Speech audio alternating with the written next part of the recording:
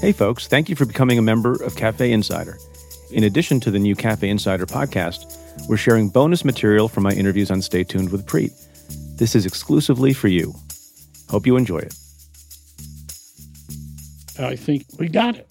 An elemental thing going on here, and the mystery and maybe it's not a mystery, but the really disturbing element of what we're witnessing here is this disinterest of Republican members of the House, particularly, and on this committee, to have any interest in the best obtainable version of the truth, and correspondingly on the Senate side for Republican members of the Senate to come out and say what they really believe has occurred here.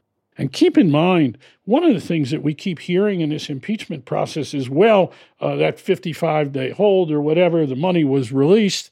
First of all, people were killed while that money was being held up. But more than that fact, this president and this presidency has never supported the aspirations of Ukraine and Ukrainians.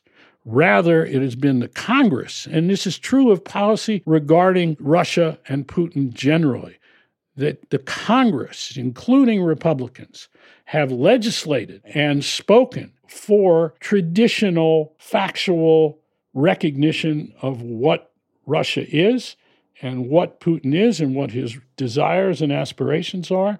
Congress has been responsible in terms of keeping American policy to some extent that it can be with this president on track in regard to Ukraine and funds and toward Russia.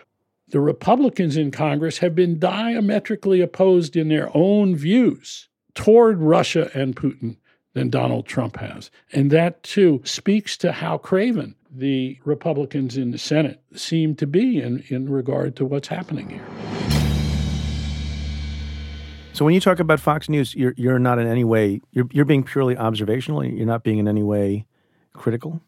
I'm critical because I'm critical of anything that says or claims to aspire to a truthful presentation of news and information and fails at it and fails because of its preconceived notions without doing the hard work of reporting on the best obtainable version of the truth, except for a very few journalists there. I think that's totally fair. I'm critical in that sense, but I also want to look at this dispassionately as a reporter myself to try and explain repertorially some of the changes in our culture.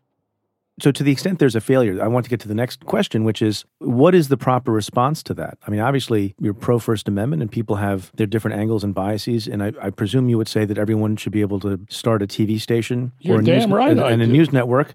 But to the extent... Absolutely. To the extent that you're critical, what should others do something different to call out the inaccuracy of a fellow news network? Do more of that? Do less of that? First of all, it's not a fellow news network. That's my point.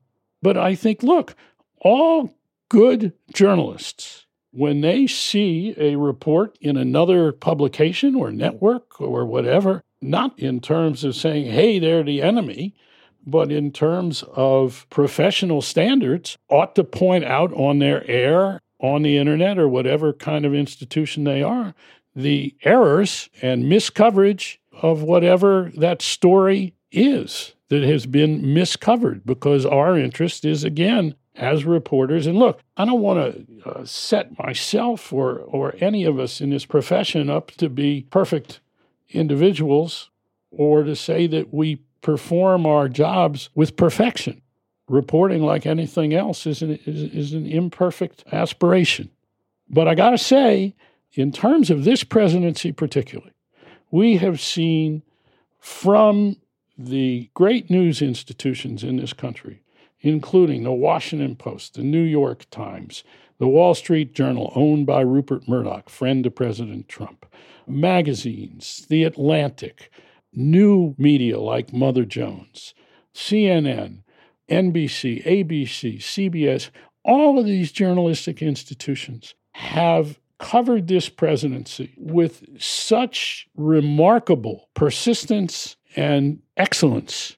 This has been a renaissance of great reporting. You know, in Watergate, it was said that Woodward, myself, the Washington Post were out in front of the story and kind of on our own for a few months there. And as a generalization, I think that's true. There was some great reporting done by the New York Times, a little bit by Time Magazine. But in those first months, the Washington Post was in front. Different in this presidency. There has been great reporting by all these institutions and others that has brought the best obtainable version of the truth about this presidency to the people of this country. What the people of the country do with the information, that is very different, it seems to me, than what occurred at the time of Watergate because of this cold Civil War. But also I do think that Fox News has a disproportionate role because it is a megaphone for misinformation and disinformation and a disinterest in the best obtainable version of the truth, which you achieve by hard reporting. That's a big difference. Roger Ailes, when he started and conceived Fox News, was right about one thing, aside from the fact that he understood that there would be an audience, and a great audience, very, very big audience for the point of view that Fox represents. And point of view is really what Fox does, as I've been talking about. But he was also right that people who would regard their own philosophies, beliefs, as coming from the, quote, conservative, end quote, side of our culture and political beliefs were underrepresented at the major news organizations in this country when he started Fox News. And that was a legitimate point about the American press in general, especially the big news organizations in so-called mainstream news.